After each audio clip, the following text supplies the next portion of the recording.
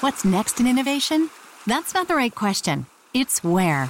Puerto Rico is more than just a tropical paradise. It's an innovations paradise, where startups and global players coexist in a vast and vibrant ecosystem, where talent runs deep, highly skilled, and bilingual. Plus, Puerto Rico has the most competitive tax incentives in the U.S.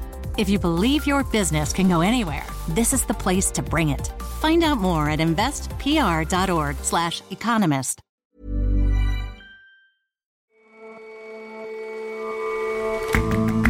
Hello and welcome to The Intelligence from The Economist. I'm your host, Ore Ogunbiyi.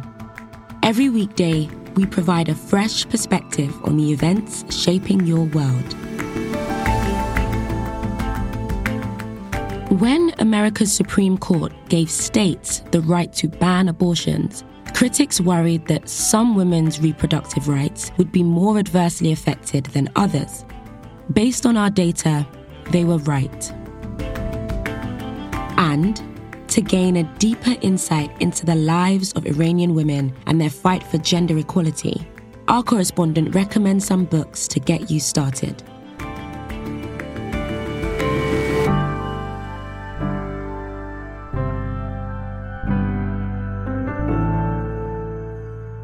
But first,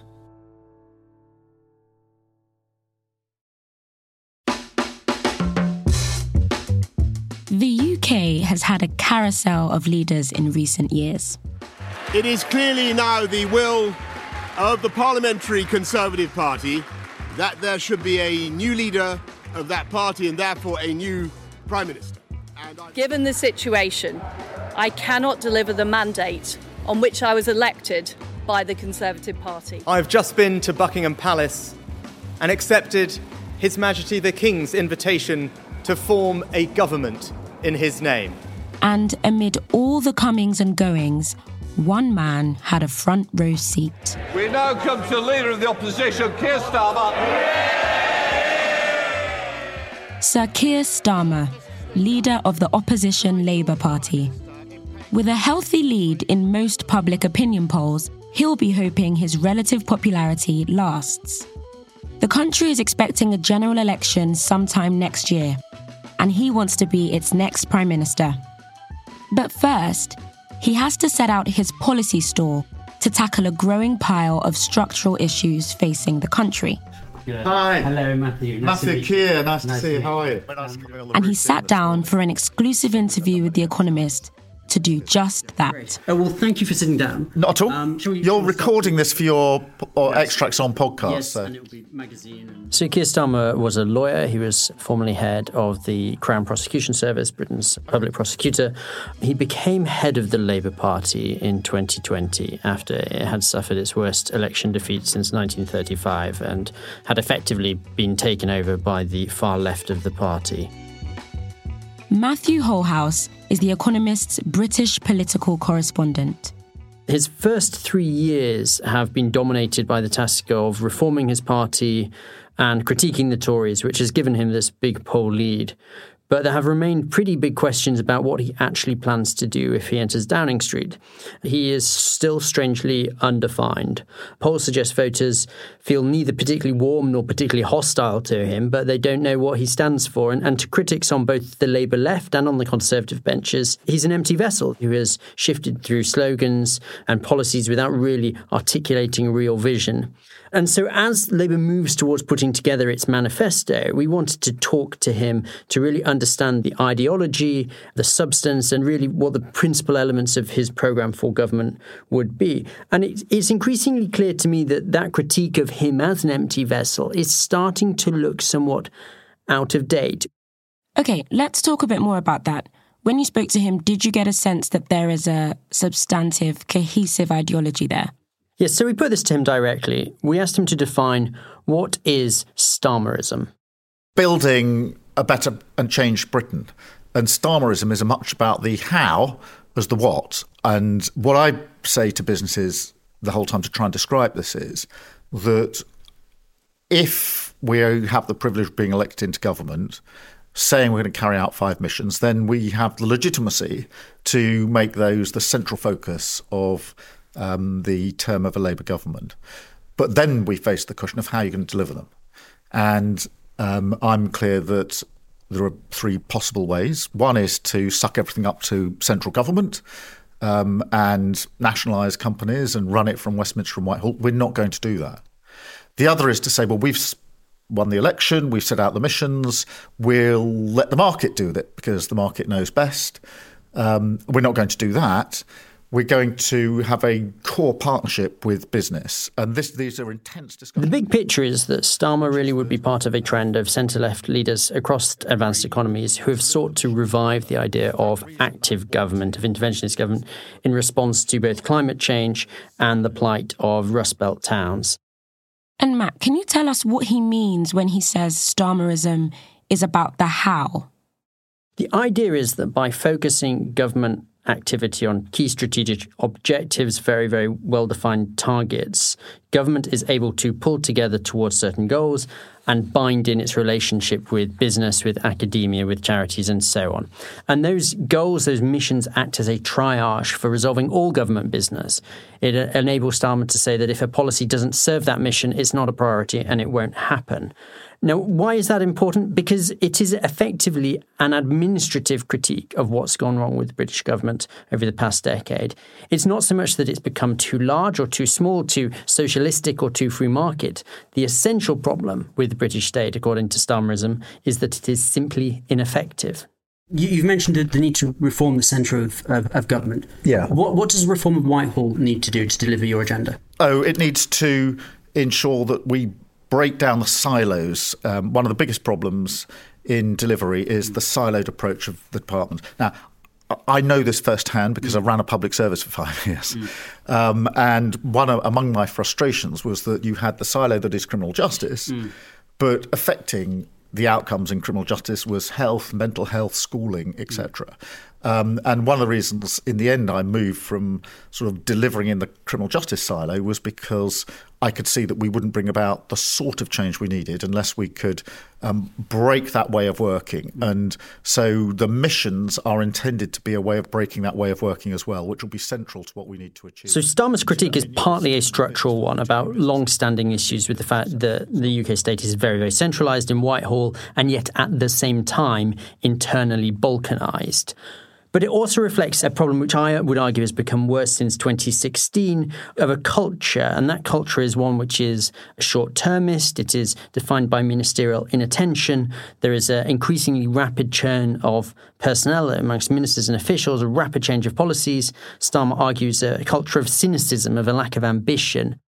Okay, so we've covered the how, but where will that approach actually be deployed? What are the problem areas that Starmer will be focusing on? So the central what, effectively, if not the how, is an embrace of what Janet Yellen, the American Treasury Secretary, has described as modern supply-side economics. Now, the context to this is that if Sir Keir enters Downing Street, it will in large part be because Britons are tired of a pretty miserable trap of low growth, of high taxes and poor public services. And that would be the challenge that his government would face of patching up the welfare state without adding to this tax burden, which by 2028 is going to be at the highest level since the Second World War. And so the central objective is not about redistribution. The objective for Starmerism simply is to grow the economy, full stop, by attempting to expand the productive capacity of the economy. And so to raise living standards and, crucially, to be able to fund public services. But not through the traditional supply-side tools of the right, namely tax cuts and deregulation, rather through a social democratic form of supply-side measures. So getting more people into the labour force by fixing healthcare and childcare, through deeper trade relations with the EU, through an activist industrial policy which uses targeted subsidies to encourage new industries. And above all, Starmer would stress, by having simply a better investment environment in the UK, by having more stable government. Economic growth is the absolute foundational stone for everything. Before you get to tax and spend, the crucial question is, how are you going to grow the economy? If we had had the same growth in the last 13 years as we'd had under the last Labour government, we would have tens of billions of pounds to spend on public services without raising a single tax. And we should never lose sight of that statistic. And our low growth has been Achilles' heel now for 13 years. So we've got to turn that around. That's why we've made that the central mission. And we've been clear about the sort of growth we want, which is growth everywhere across all regions. I'm well aware that there is a model of growth that says you could, turbocharge even more London and the South East and then redistribute for the rest of the country. I'm not interested in that model. It's got to be... So one really big supply-side reform that Starmer is looking at is planning.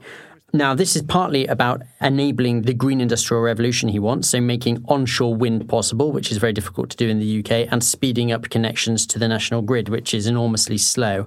But it's also critically about housing. Now, liberalising planning law is one thing that the government can do overnight, which would make a dent on Britain's poor productivity without spending a penny. How radical are you willing to be to release land, to impose top-down targets, to take on what's sometimes called NIMBYism in terms of people's objection to more housing? I think we have to take this on.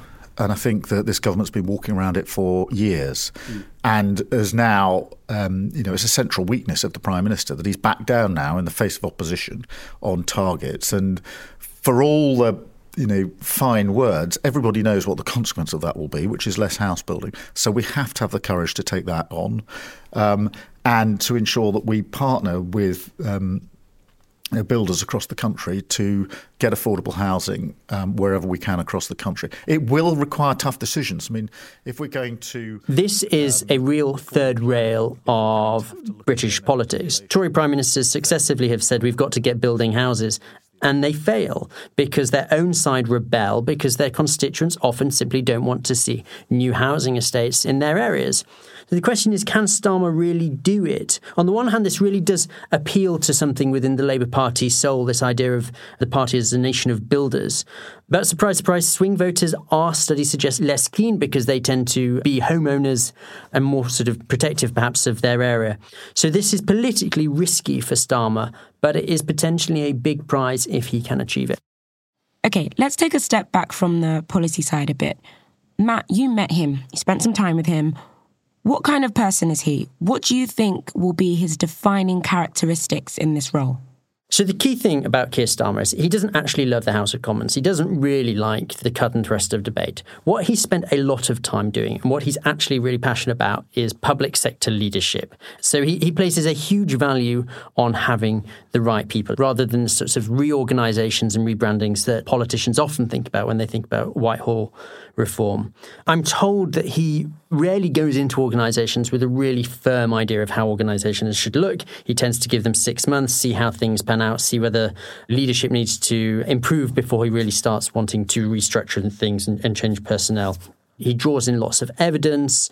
Somebody described him as being sort of Angela Merkel-like in his rather deliberative style. He's not hugely instinctive. But, this career as something of a bureaucrat has given him certain skills. People say that he has a knack for making an impossibly large number of people think that they all have his ear. OK, and finally, Matt, do you think he's got what it takes to take on the role of Prime Minister? He would certainly be a very interesting form of Prime Minister and quite different to some that we've had before. His analysis of what the sort of structural and administrative deficiencies of the UK state are is pretty compelling and hard to fault. You have a picture of somebody who understands bureaucracies and cares very deeply, actually, about making machines work. And yet, British politics is something of an unforgiving pressure cooker. He will face intense pressure from his own side to start really delivering some significant changes to the performance of the health service in terms of people's living standards. He will face a pretty hostile media. And life in number 10 can seem like crisis management and short-termism simply because it is a blizzard of decision-making.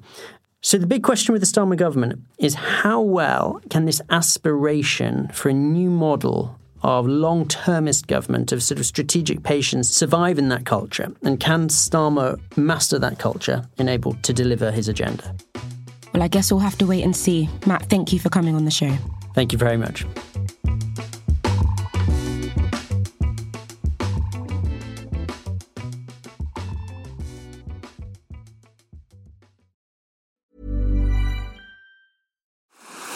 What's next in innovation?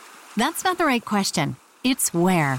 Puerto Rico is more than just a tropical paradise. It's an innovations paradise, where startups and global players coexist in a vast and vibrant ecosystem, where talent runs deep, highly skilled, and bilingual. Plus, Puerto Rico has the most competitive tax incentives in the U.S. If you believe your business can go anywhere, this is the place to bring it. Find out more at investpr.org/economist.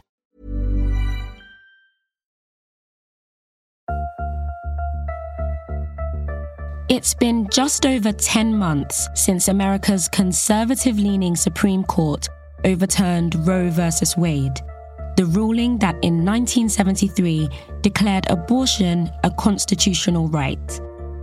They did this with a ruling on a different case, Dobbs versus Jackson Women's Health Organization. Their decision allowed states to ban abortion. Today is it's not hyperbole to suggest a very solemn moment. Today, the Supreme Court of the United States expressly took away a constitutional right from the American people. So what has the change meant for those now wanting to end their pregnancies? In the aftermath of the Dobbs ruling, more conservative states almost immediately banned abortion, and more liberal states chose not to impose any new restrictions. Daniela Raz is a data journalist at The Economist. Some new research we have suggests that overall, the number of women in America having an abortion has fallen after Dobbs. Okay, so how big a fall are we talking about here? For a topic that animates a lot of American politics, abortion data is really, really patchy. That means there's no centralized way to collect data. There are a lot of privacy and sensitivity concerns. But recently, a nonprofit group called the Society of Family Planning released some pretty granular data that shows monthly abortion counts by state. This was a pretty big effort on their part. They created a database of every single abortion provider and clinic in America. They asked each of these providers to give them a monthly count of abortions they performed between April 2022, which is a few months before the June Dobbs ruling, and then through December 2022. And a little bit over 80% of all of those providers actually gave them this monthly data. And for the remaining percentage, the Society of Family Planning estimated statistically what those numbers would be. And now because this data includes abortion rates before the Dobbs ruling, we can compare what changed state by state before and after Dobbs. And you can pretty clearly see that in the 6 months after Dobbs, there were 31,000 fewer abortions than expected in the United States. That's about a 6% fewer abortions than were expected. But overall, that 6% number masks what are really big variations state by state across the country. Really big variations, you said. Tell us a bit more about that. After the Dobbs ruling, some states instated near-complete bans. And in such states where abortions are banned after 6 weeks or where such bans are working their way through the legal system, abortions actually fell by 63% after Dobbs. This happened even in states that had restrictions around abortion even before Dobbs. So take Texas. In 2021, they implemented a law that banned abortions once a fetal heartbeat could be detected. That's often well before women even know that they're pregnant. And after this law, the monthly abortion counts in Texas fell from around 5,400 to between 2,000 and 3,000 a month. That depends on the source you look at. But after Dobbs, between July and December 2022, Texas logged fewer than 100 abortions over that period.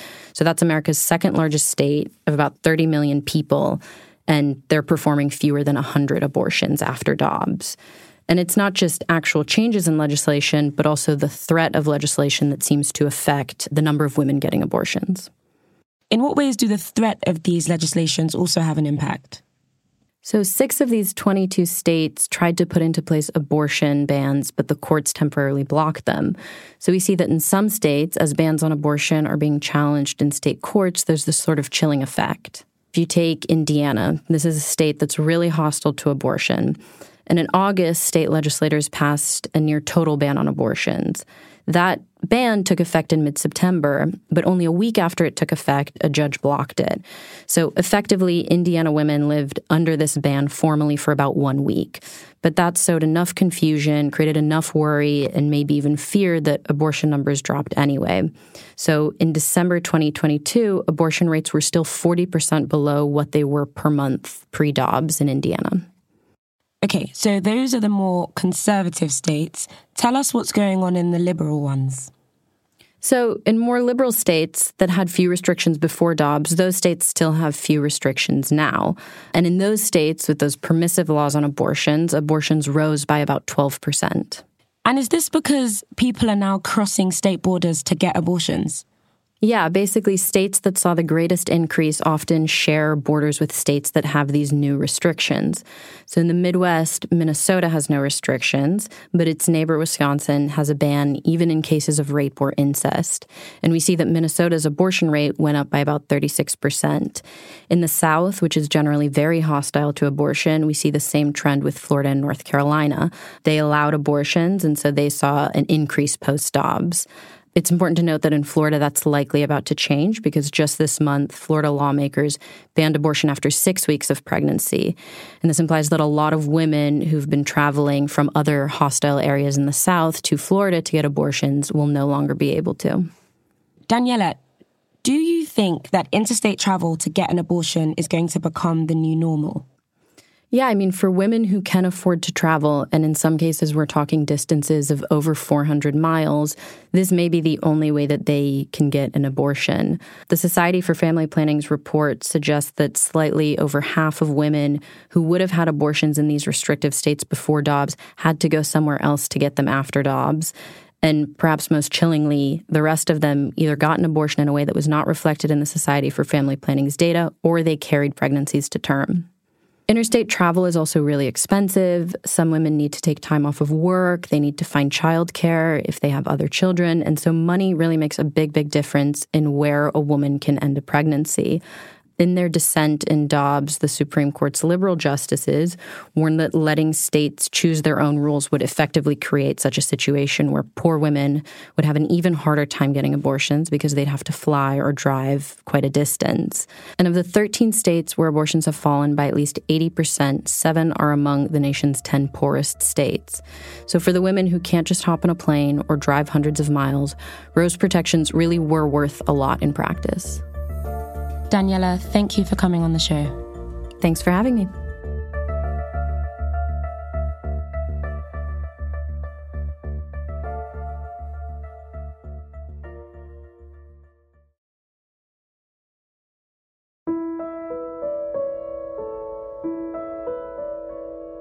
Women consistently face discrimination in the Islamic Republic of Iran, but interestingly, in some ways, they're better off than women that live in other conservative Muslim countries.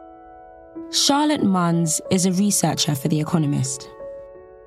There's now 20 times the number of women in higher education in Iran than there were before the revolution in 1979, which is when the current regime took power. This means there's some incredible books written by Iranian women to describe their lives.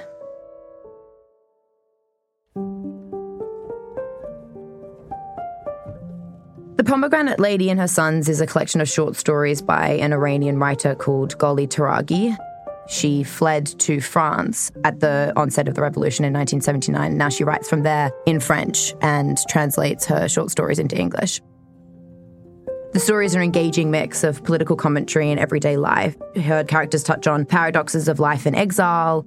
They long for their homeland but are relieved to be in the relative safety of a country outside of Iran, and enjoy experiencing the comforts that are denied them in Iran. The stories showcase characters coping with and defying the restrictions that are placed on them. There's a dance troupe of young children who, in the evenings, play in the fields outside of Tehran, and then the political commentary comes through when they come back into the city and get caught up in the anti-government protests in the 50s. The second book I read was a memoir called Reading Lolita in Tehran. Bazar Nafisi was a professor of English at the University of Tehran, and when the revolution happened, she was forced out of her position because she refused to wear the hijab. In many ways, universities became a battleground as the government sought to control Iranian society after the revolution. And in response, she set up a small discussion group of various students, and they looked at texts by Jane Austen, F. Scott Fitzgerald, Henry James, and Vladimir Nabokov. And in her account of their conversations and arguments, the various strains of thought that were happening in Iran at the time come to light for a reader. You also see that the students found ways to understand and debate the tensions that were going on outside on the streets of Iran. So for a reader, it offers unique insight into the different political beliefs Iranian women had in the wake of the revolution, and also how varied women's lives are in Iran.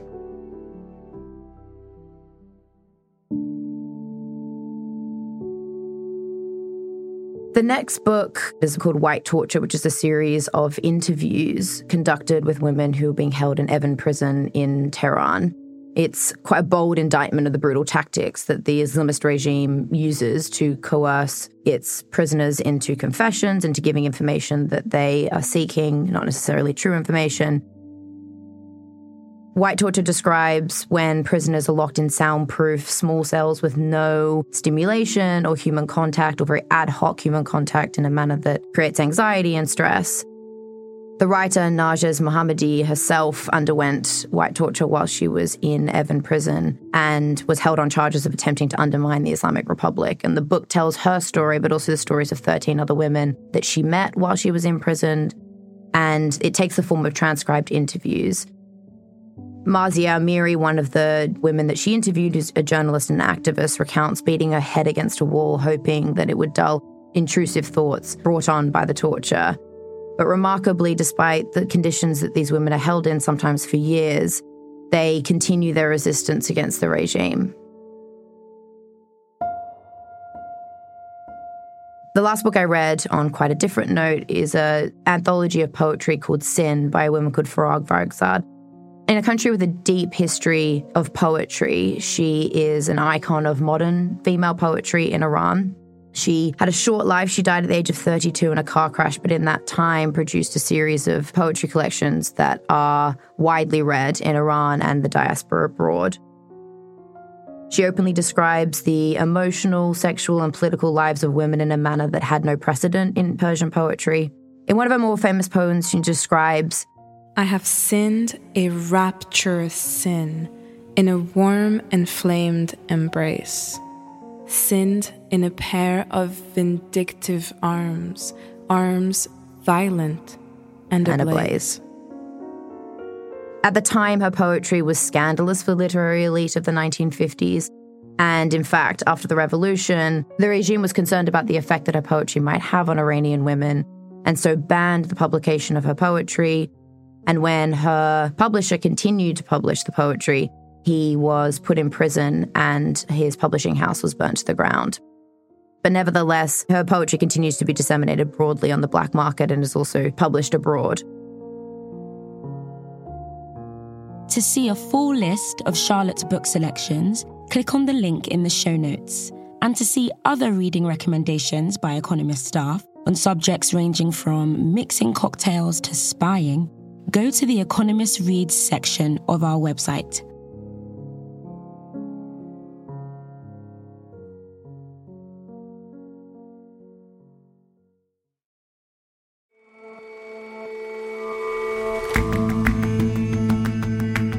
That's all for this episode of The Intelligence.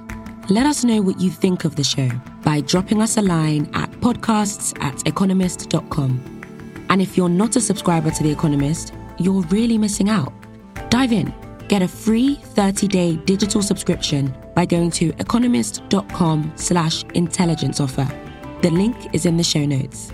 We'll see you back here tomorrow.